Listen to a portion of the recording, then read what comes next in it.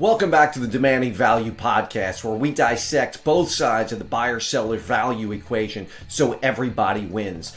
The last episode, we had Mina Medler, Vice President of Strategic Supplier Engagement for Premier, where we talked all things value-based care, risk-share agreements to make sure that there's a true partnership between the end user and the supplier. So she gave us so much great information that I wanted to reach out with a vendor that has actually successfully engaged in value-based agreements, and that person is John Maverick. John is the Director of National Accounts for Teleflex Medical, a $20 billion healthcare manufacturing company that has successfully implemented value-based agreements consistently with the right customers. And that's what I wanted to dive into with him.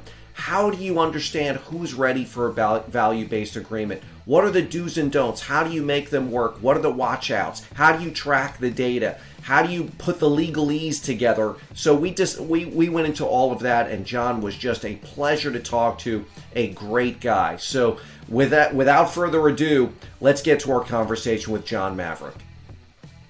Let me just do a brief introduction for you, and then you can kind of fill in any gaps that I missed. So, John, you are the National Accounts Director for Teleflex, and you've been doing that for 9 years. Prior to that, you were with Bard for 9 years, leading sales teams. So you have a vast amount of experience in the medical device, healthcare sales world, selling to hospitals your entire career. And Teleflex is a massive company. So $20 billion market cap. I looked yesterday, the stock price was at $440 a share, which increased 173% over the last 5 years. I mean, it's pretty amazing.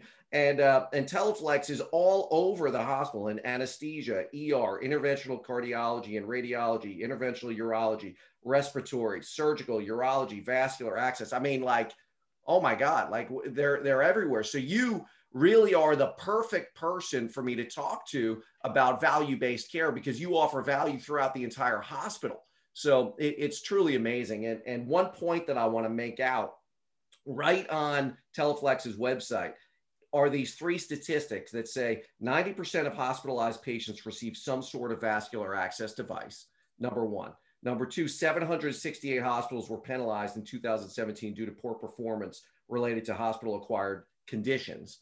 And then three, penalties related to those conditions scores totaled approximately $364 million. So Teleflex is directly focused on avoiding problems that cost money, right? And of course, for clinical impact. So sorry for the very, very long introduction there, but you're up to some really impressive stuff. And I want the audience to understand who you are and the space you're operating in. So thanks for being here.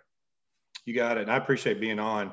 This is an area that the best word to suggest it is passion for me. And I know for several folks that are in the vascular division, fundamentally, it started out of a need because we were facing a big dominant market share leader.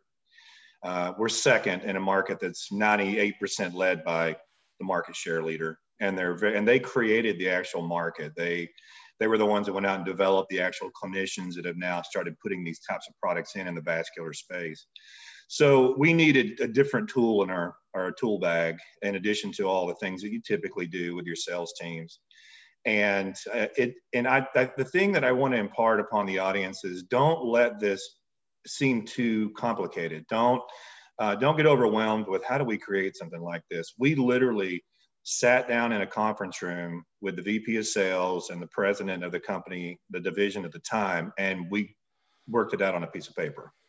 Really? And then gave it to the legal department. So, one of my favorite vice presidents in the past always used to say to me when I was early in my career, the difference between me and a lot of other people is I try it.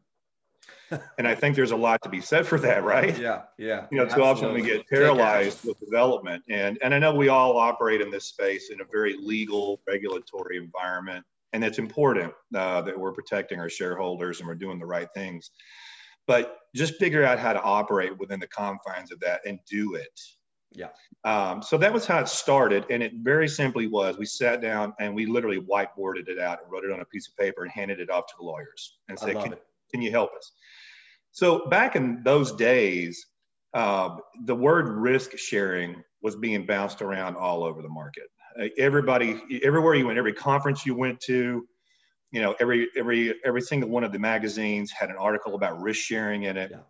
And what we soon found out was that the market really didn't understand what that was, really.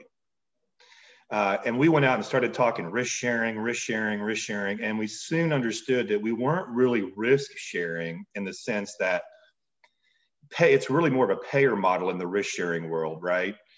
We weren't going to be remunerated for the risk that we were able to drop, right? So we changed the terminology to risk mitigation. So we went in saying, we're going to drop your risk with our program, with our product, and the benefit of it will be this. And that seemed to work a little bit better. But also, as you mentioned, the statistics, being in the vascular space, we benefit from the fact that the government is involved in this now.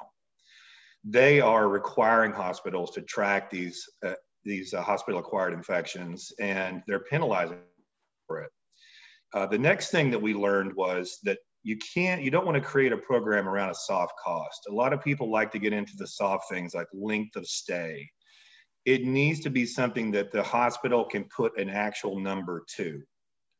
And in that learning lesson, what we found was we would go in and start talking about these hospital-acquired infections. Number one, the hospital wasn't that up to speed on that program to begin with. You'd be surprised, even meeting with the C-level folks, they were just getting into it. They just started to understand it. They hadn't been penalized yet when we started. The first penalties hadn't been handed down. And the other thing was that we soon learned is that they not always understood what it actually cost them, the actual infection, the actual problem. It might not be an infection for some of your listeners. It could be other different things that it affects on the outcome side, but they didn't understand the actual dollar value. How much does this cost your hospital when this happens? So we had to sit down with finance people and they would put a pencil to it. And they actually would come up with a number. And we always tried to use their numbers, not our numbers, even though there's market statistics and lots of surveys, and you can read different articles on whatever your outcome is. You'll find one that tells you it costs this much. But we always let them use their number. Because then, again, it's building trust in the model. Because this was a new idea. Nobody in our space in particular had walked in and said, we're going to guarantee you a certain kind of an outcome if you use this product. And if not, here's the reward for that. Yeah. And so we learned very quickly, they don't know. And you have to start that. You have to get them to identify it so that they can understand their own pain. Yeah.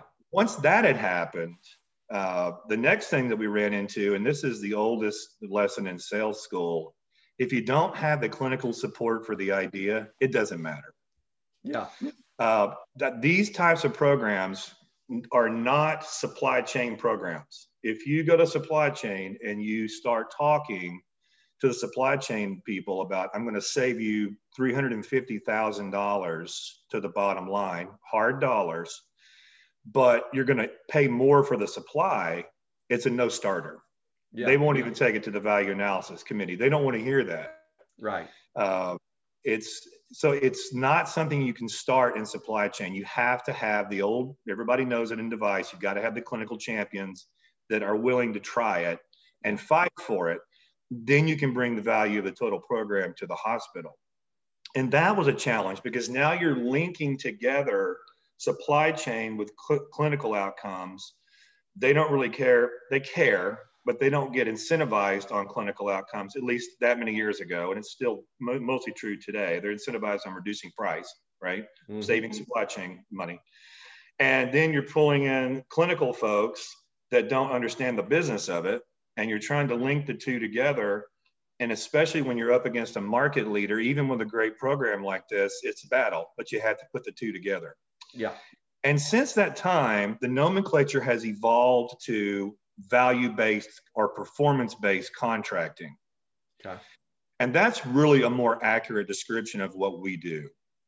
We've done two different types of programs. One is we'll go in and we'll take a look at what their outcome is, at their baseline outcome.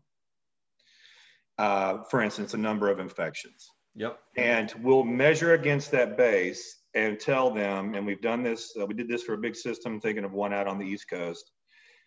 We'll guarantee you that we're going to reduce your infections to blank, a certain number. And for every infection we don't get you to, we owe you some money back because you had to pay for that infection. So there was a guarantee for them to get to a certain number. The other way we've done it is we've simply gone in and said, look, what's your baseline infection rate? And these are for the accounts that are not that skilled at knowing what they need to know. We will guarantee, what we'll do is match the price on the product that you're currently using. So you have really no financial risk. Yeah. The risk is time. It's a time investment, which is costly. Time costs money. But we will guarantee that no matter what the outcome is at the end of this trial, if you will, we're going to rebate you back the money that you spent on our supply over the current supply cost you have.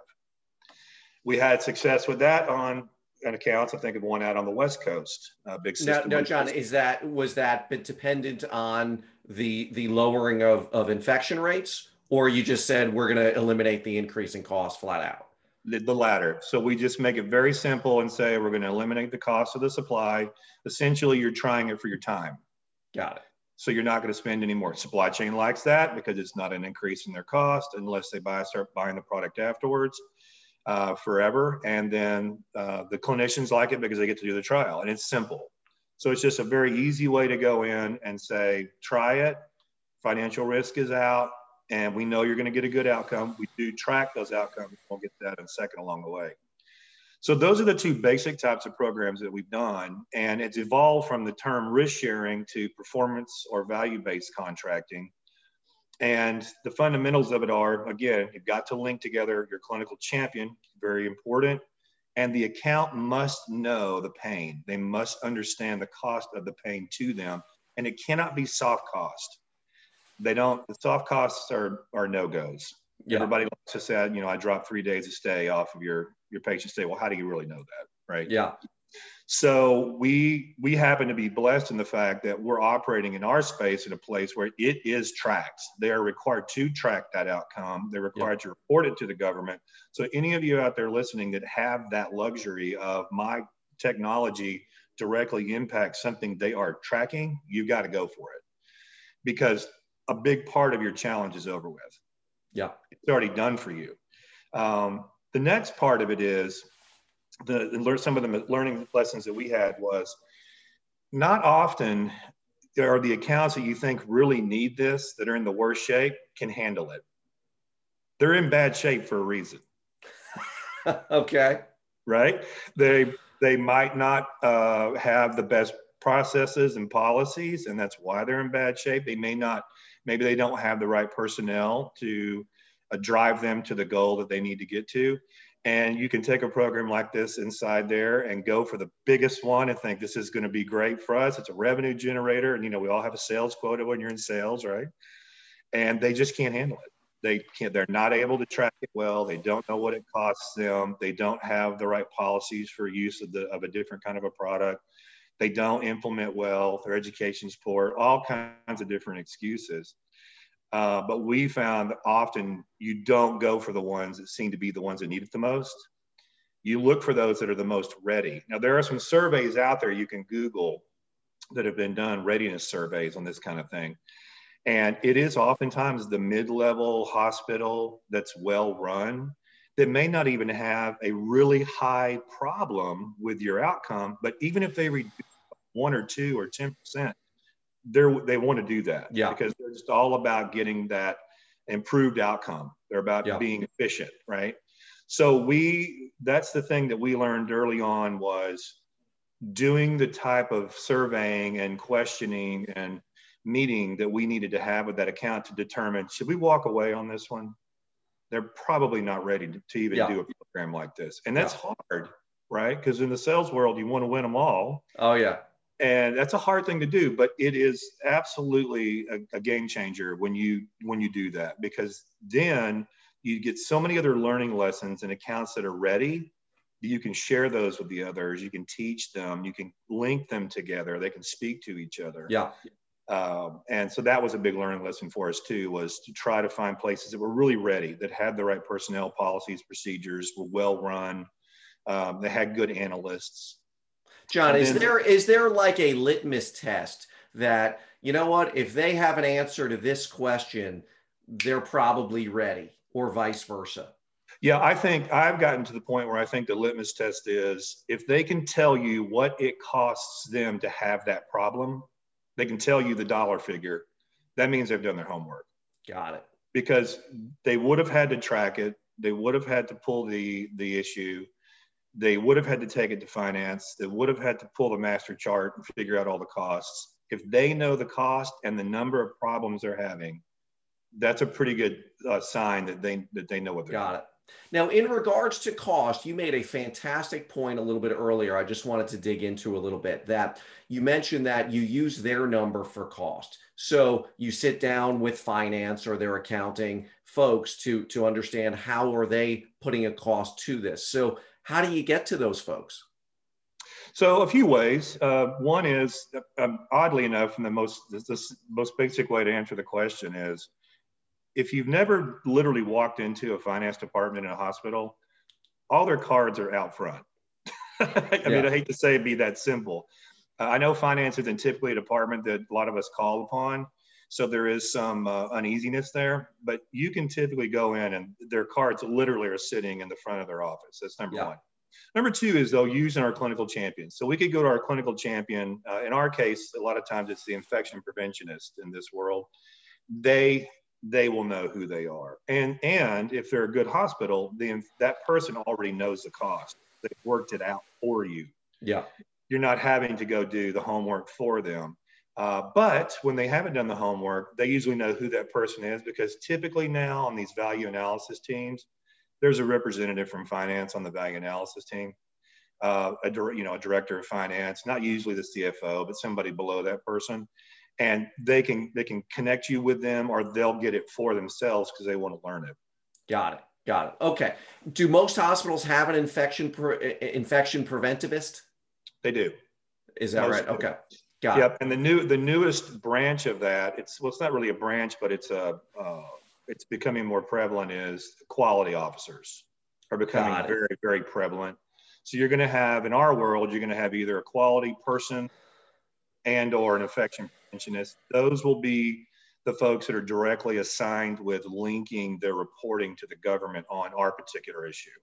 Got it. So John, the sales process, what I'm hearing from you, has not changed. You're still going to the demanding surgeon or clinician or whoever your champion is. You're making sure that they really want to get this product in their hands and that they're willing to fight for it. So am I correct that your value-based program, your willingness to assign risk to what you're offering, is ammunition for that demanding physician to get it through? The program in and of itself will not get it through. It's going to help your demanding physician get it through when they really want it. Absolutely, 100%. Got it. And then when you're doing that, and that person is demanding it and they don't know the cost of an infection, you're trying to use maybe some evidence to do it. At that point, is that when you're sharpening your pencil with their finance person to say, okay, let's update these numbers. Let's make sure that we're all on the same page with what a cost of infection is. And now what I'm hearing is you're developing a partnership with them. You're kind of working on a document together. Is that accurate?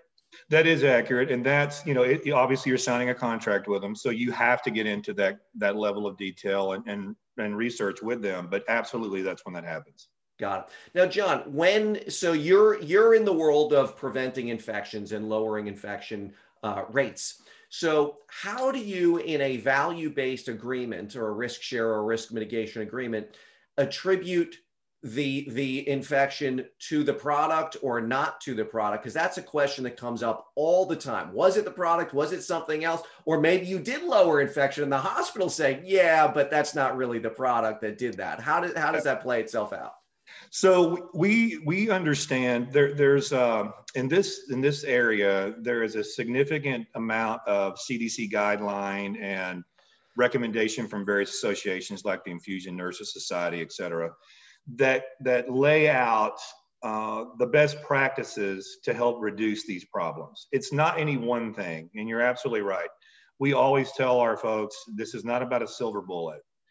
This is about adding an additional tool to your comprehensive program. So the thing we start with is in our due diligence, have they already implemented the other things? You know, in our world, have they implemented the bundle, for example? Are they already doing that? What does their insertion practice look like? You know, what are the different things they're using that are recommended by the different regulatory bodies? Once they're doing all of those other things and their education is up to speed, and we have education as well, then it's more palpable that we're adding on one more thing. So that's the world we operate in. As we look back at a snapshot in time, and we get a baseline where they've been doing all of those other things for a certain number of months or a year, and we add in the one more thing. And then we measure it against that. Now, will you ever get somebody say that was 100% the reason that it happened? No, but if you've done that level of setup and partnership conversation with the hospital, they'll look at it and realize there was really maybe only one other major factor, and infections were reduced by this amount. So adding that into the fray definitely helped us. It didn't hurt us. So why wouldn't we keep doing it? So John, so I asked earlier about a litmus test. How do you know if a hospital is ready to partner? So by going over those other recommended guidelines, the best practice guidelines, and which ones have you already implemented? Am I correct? That's another litmus test if they've done some of those other things. It is, and we always start these with a clinical assessment. So we have a team of clinical education, clinical sales managers, and they will go in once an account says we're interested, we think we're interested. They'll go in and do a pre-assessment, and they'll get up on the floors. They'll talk to the nurses and the doctors that are doing the procedures. They'll watch their practices. They'll review their policies. And then we'll come back and make recommendations. And sometimes they're not ready to go. So we'll help them with some of those other things. And again, like I was saying earlier, get them to a place where we know this is a good investment versus this is not a good investment yet. There's been times where we've done the assessment and said, we'll come back in 6 months. Here's what you should do, but we'll come back in 6 months. Yeah. So we always do that initial assessment. And during that time, as everybody listening that's in sales knows, you're building a relationship, right? Yeah. You're showing more value than just here's my widget and it costs this much and you can buy some and it's on contract. So we generate a lot of goodwill in that and we help them a lot. Yeah. Has your willingness to establish a risk mitigation value-based program, performance-based program, has that been a differentiator for you in the market? Has it been really a way to say, hey, we're really a partner, and has it helped you grow your business? The answer is yes. It's a slow burn. It's a slow burn. We are the only one in our space that offers it. The market leader doesn't feel like they need to, which is fine. They don't. I mean, they have most of the market, right? Yeah. And I think right now, the best comment probably from the sales team would be, I use it in conversation. It's a differentiator. And a lot of times the account, after they hear the entire story, will say, we don't even need to do that. We think your technology sounds pretty good. Yeah. And some accounts will say, we need to do that. We'd like to try that. So it's been one of those tools that the reps and the managers can pull out of their pocket when they feel like they need to have another tool. Okay. We don't lead with it, and there's many times we never even mention it because the account is just going that well. Yeah. We don't have to bring it up. They buy into what we're telling them. They buy into the clinical evidence. So John, you have I went over your depths of experience in this space. I mean, it's significant. So you have a feel for the industry, where it's been and where it's going. Do you feel that value-based care? I know risk share was something everyone was talking about. People didn't understand what it meant. Now, do you feel like this is where the industry is moving more and more, or are we still in that? Yeah, people talk about it, but they're still not willing to pull the trigger most of the time. I think, and everybody out there do some research on the internet. You'll find lots of great articles on this. It is the movement. It's where it's moving. It's going to go this way. There was in one of the readiness surveys you can get to online by one of the GPOs, I believe it was 83% of C-level folks said, we're interested in doing these programs. I think the reason that they stated they hadn't done it is because nobody's talking to them about them. Shockingly, right? Yeah. So I think that it is going to be, with every dollar being squeezed out of healthcare and everything that's going on, especially with what we just all went through in this last year, they're looking for other ways to guarantee their financial and clinical future. That's right. Yes. So how about, do you have any, you talked all, before the meeting today, we said, okay, let's talk about some do's and some don'ts. What are some don'ts that you've learned? So do not lead with this with supply chain. We talked about that. Yeah. It's a dead deal. They don't want to hear about it. It costs how much more? No thanks. Do not overcomplicate it. We started it out in our original document. We put so much in it. We put 3 different types of things we could measure outcomes on. It was probably a 9-page document. And just keep it simple. Do not overcomplicate it. Just make sure you put what you need in the fewest amount of pages that you need to do it in. Do not always go for your biggest customer when you're getting started, because you can really screw it up if you haven't learned a few things. Yeah. Go out and get some experience, get some war wounds first, and then bring it into your most valuable customers. Okay. You're going to need to understand where you're going to trip and fall down, and it's going to happen a lot. Do not assume that the people you're dealing with in the hospital, all the way up to the administration level, might not even really understand the impact of what the problem is you're solving. Right. Even though it's tracked by the government, in our case, they don't get it a lot of times. They're not sure. Shockingly, you would think they would know. They just don't. Especially in the world of the Affordable Care Act, where they're doing the penalties, and lots of your folks listening out there have things that are affected by COTI, for example. That's one of the areas, right?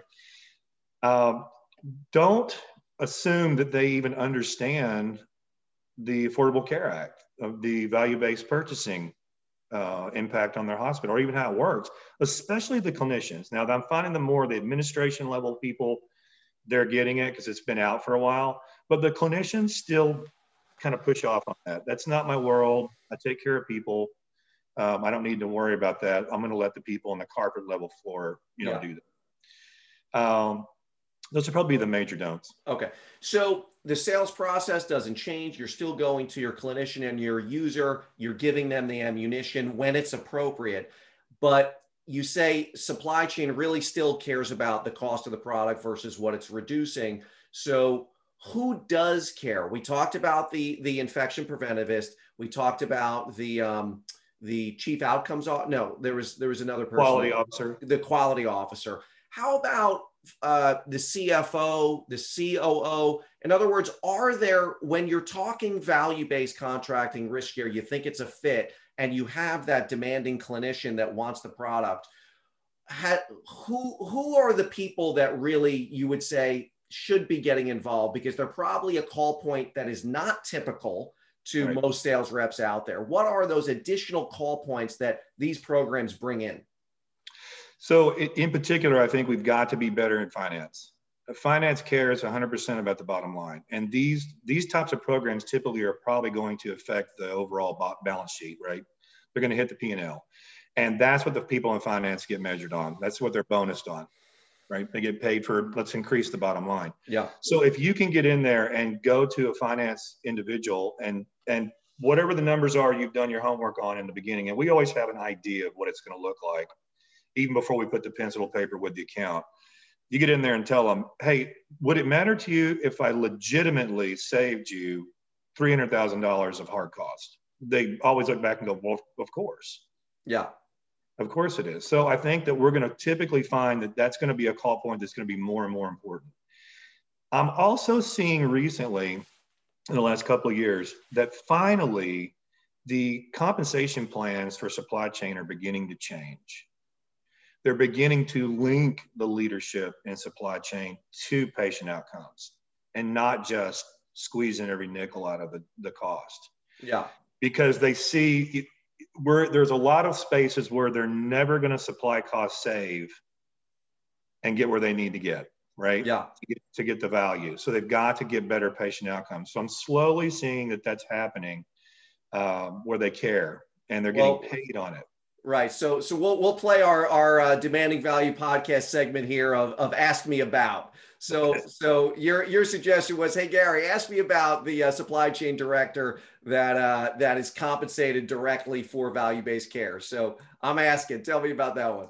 So in meeting with an unnamed system, Sure. had the vice president of materials management one-on-one meeting, had worked out all the dollars with finance, had the clinical support, and sat down and showed this particular individual that we were at the time was $385,000 on the low side.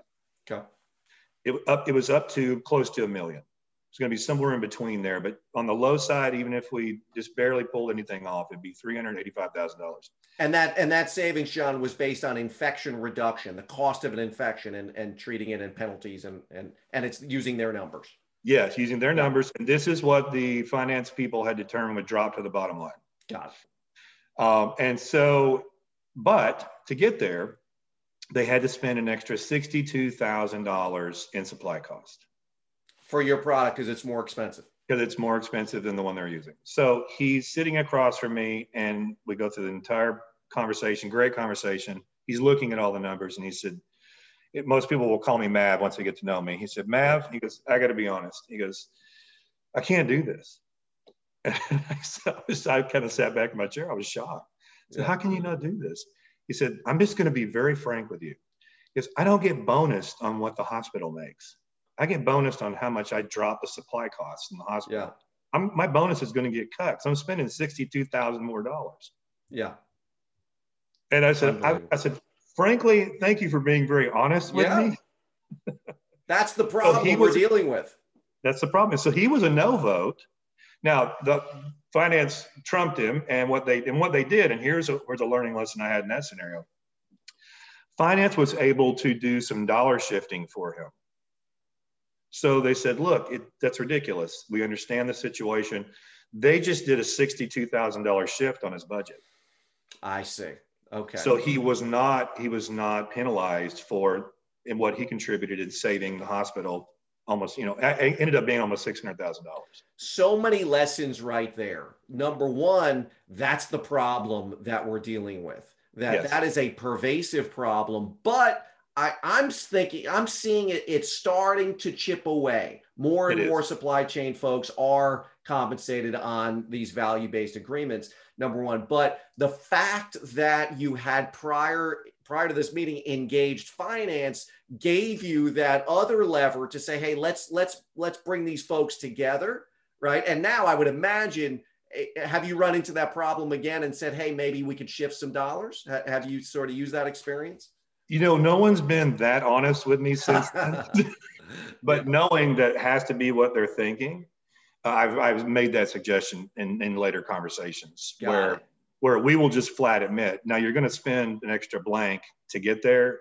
We know that probably has an impact on your budget and the ramifications of your budget. Yeah. So, and then we'll share the story. One of the things we've seen happen is you just get a budget shift on your budget from finance, because they're going to approve saving hundreds of thousands of dollars for less than 100,000 spent.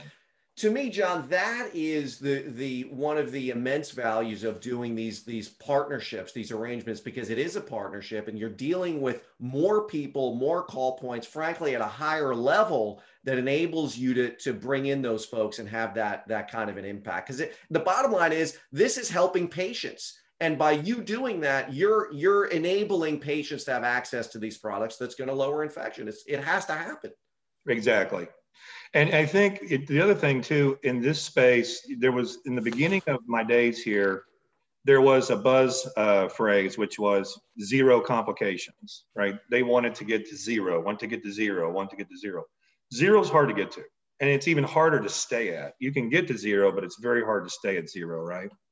Well, along the way, some settling starts to happen. And you start to deal with systems that say, well, we don't really have a problem. Well, you had 25 of these last year in your 3 hospital system. yeah, but that's not as bad as some because they get measured against, they get benchmarked, right? And I've started to retort that with what happened to wanting to get to zero. And I was in a value analysis committee meeting, and that came up, and the person said, "Well, we only had blank number of infections," and I said, respectfully, I hope it's not one of our family members. That's a great point. You have to be careful about that, but it's the truth. It takes Yeah. it back to the people. Like, that's true. I know we only have 5, but I wouldn't want one of those 5 to be a parent or a sibling. Right. And I think we have to keep reminding, it's so difficult. They have such a difficult job. We have to keep reminding them, we're here to help you get there. Yeah. And we have some systems that have been able to achieve zero and stay at it. And it's hard, but they can do it. So, John, the legalese that came up a couple times when you were talking about this. If it's truly a risk share value based agreement, risk mitigation, whatever it is, there's a contract surrounding it. So, has that been particularly problematic, or have you and any do's and don'ts with getting the legal framework outlined and done? Well, obviously, you've got to involve your regulatory and your legal people early and often. And obviously you're going to stick to what's in your IFU. You're not going to be able to link things into an outcome-based regime that you can't claim. And we don't do that. Right. But you have to work with them to figure out ways that you can put it together a program that is incentivizing enough to the account without putting yourself in jeopardy. Right. It can be done. And I think one of the don'ts is don't get too hung up on that. Just work hard with them. Yeah. You've got the right people. They'll figure it out. They'll figure out how to put something down on paper that allows you to do this in a way that is compliant and is not difficult to understand and can be very simple. Yeah. But yeah, we have 2 types of contracts, and we have one for a certain set of products and one for another set of products because of that reason. One set of products can make claims, the other one can't make, so we have to use a different contract. Got it. Now, how about, so you're looking to reduce infection using that's a really good example. So what if their patient population changes in terms of the volume of patients? Is it a percent of admitted patients, or is it a raw number that you use? Yep. And the one where we do the tracking of the actual infection, the actual guarantee, it's a number of infections. And the reason we can get away with the number is because it's not like they have 100 of these a year. Now, there actually are some systems that have 100 a year, but they're typically going to have a pretty well-defined number of these if they're going to have them. So if they're on the low single digit side, they're probably not going to go over like a 20, for example. So you can easily work out, and we let that evolve with the account. So we'll start with, you have X number and we'll guarantee up to X number and we'll reduce to X number. So we work with them to get to the median on it, and then we work out. Okay. So you established kind of buckets, a bit of a range within the agreement. In our particular space, they do measure actual events. So it's easier to say a certain number versus a percent. Yeah. How do you get the reporting? Who is tracking it? Is it do you use the government's data? Do you extract from the EMR? Do your sales reps track it? How is the tracking done? So all of those things happen. So in the early days of it, when we're approaching an account, it's all public. You can pull the public data. Now that data is aged, right? Right. It's 1 to 2 years old. So we're able to at least get an idea and know they've got a problem. Then we get in there and start having the conversation, and we will bring up the government data. They know it's out there. So we're not calling their baby ugly. They understand it. And typically it's not accurate to the present day, right? It's either worse or it's better. Yeah. Typically it's a little better, because if they had a problem, they're really trying to fix it, which also shows you that thing we talked about, which is they're doing all the other things to bring it down. So they are doing the other suggestions. Obviously they're not using our product yet, but they're probably doing the other things. And then once we develop that relationship in our instance, it's usually the infection preventionist. He or she is getting the data. She's having their analysts who go in from the EMR pull it from the data, pull all the patient charts, figure it out, and they'll know the number that they have going on in the present day. Okay. And then they're also the ones we'll work with to establish the baseline. So we'll either go back a certain number of months prior to the start of the review of the technology, or we'll go back to that snapshot last year. We let them pick. Doesn't matter to us.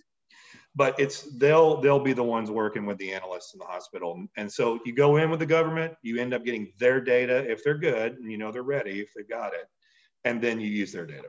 And then how about once they're using your product, is it that same person that is just getting it however they get it, whether it's from their EMR or the infection preventivist? Like, everyone has their own way of pulling data, and you're working with someone who's on it that can pull the data. Is that right? Yes, exactly. Well, it's typically the same. It's consistent. It's usually the same person or people to pull it. John, have you ever worked with like maybe a community-based hospital? They're not that IT focused, and they just can't pull the data, and they say, you know what, can your sales rep do the tracking? Can your sales rep follow up a week or a month afterwards, talk to the clinician, hey, how's that patient doing? And kind of old school, have a form that they fill out, and then they're collecting forms and submit it. I mean, that is the most basic way to do it, but has it ever gone to that level? Or if you're doing a risk share, no, it really needs to be officially tracked from the hospital themselves. It needs to be officially tracked. You don't want to get to the end of this and them have the feeling that you manipulated something. Yeah. And I'm not saying that reps manipulate data, but they could have the idea that it could have happened. Sure. And then it's not only, and it's also complicated by the fact that we can't look at the chart anyway, right? So we actually can't physically do a chart review. So where it has happened, the rep may be interviewing the people on the floor, and the charge nurse or the director of ICU, for example, they'll know. We'll be able to say, hey, keep track of the infections. They know the 3 or 4 they have in the unit, and they'll keep track of that. But you need the account if the account's not willing to figure that out, they're probably not ready. Yeah, exactly. Another litmus test. Because that is the key. You've got to track the outcomes. You have to have trust at the end of it, that it was tracked well and that they believe the numbers. Yeah. So I would say try to stay away from any account that won't invest the time to actually do the tracking the right way. Yeah. John, does Teleflex have a term for this? Because we've bantered around a few terms now: value-based contracting, risk share contracting, risk mitigation, performance-based agreements. Like, is there a name that you use or even that you would suggest? We've recently been using value-based contracting, and that was influenced by a GPO that we worked with that started calling it that. Yeah. In fact, they developed a program around it. Then they call it value-based contracting. I'd like the performance-based contracting term, because it's maybe even a little more, it depends on who you're talking to. If you're probably talking to somebody that's goal-oriented, like a numbers person and that kind of thing, or somebody counting something, performance-based seems right. Yeah. If you're talking to a clinician, value-based seems right. But I think you couldn't go wrong with either one of those kind of things. What we definitely got away from is the term risk sharing. It just doesn't resonate. Got it. It's risk sharing. That term nomenclature is really used more in the insurance payer environment, where you're sharing risk on pay, and it's not applicable, I think, in the device world. Got it. So it's not resonating with your customers when you bring up risk share, but value-based is resonating. They get it. They know you're trying to do something to generate a value, and that's what the contract will be based upon. And it could be it could be the cost, it could be the outcome, it could be a lot of different things. But so John, let's talk about timing of engaging the key stakeholders. So you're selling to your clinician or your ideal end user. Finance needs to get involved, or one of the other high level folks that we talked about. So let's use finance as an example. Do you go into them simultaneously? Have you ever started with finance? Or is it really, it's the end user, make sure they're demanding, and then it's always that way? What's the timing of this? We've tried a lot of different ways. Yeah. and the reality is you've got to have a clinical champion.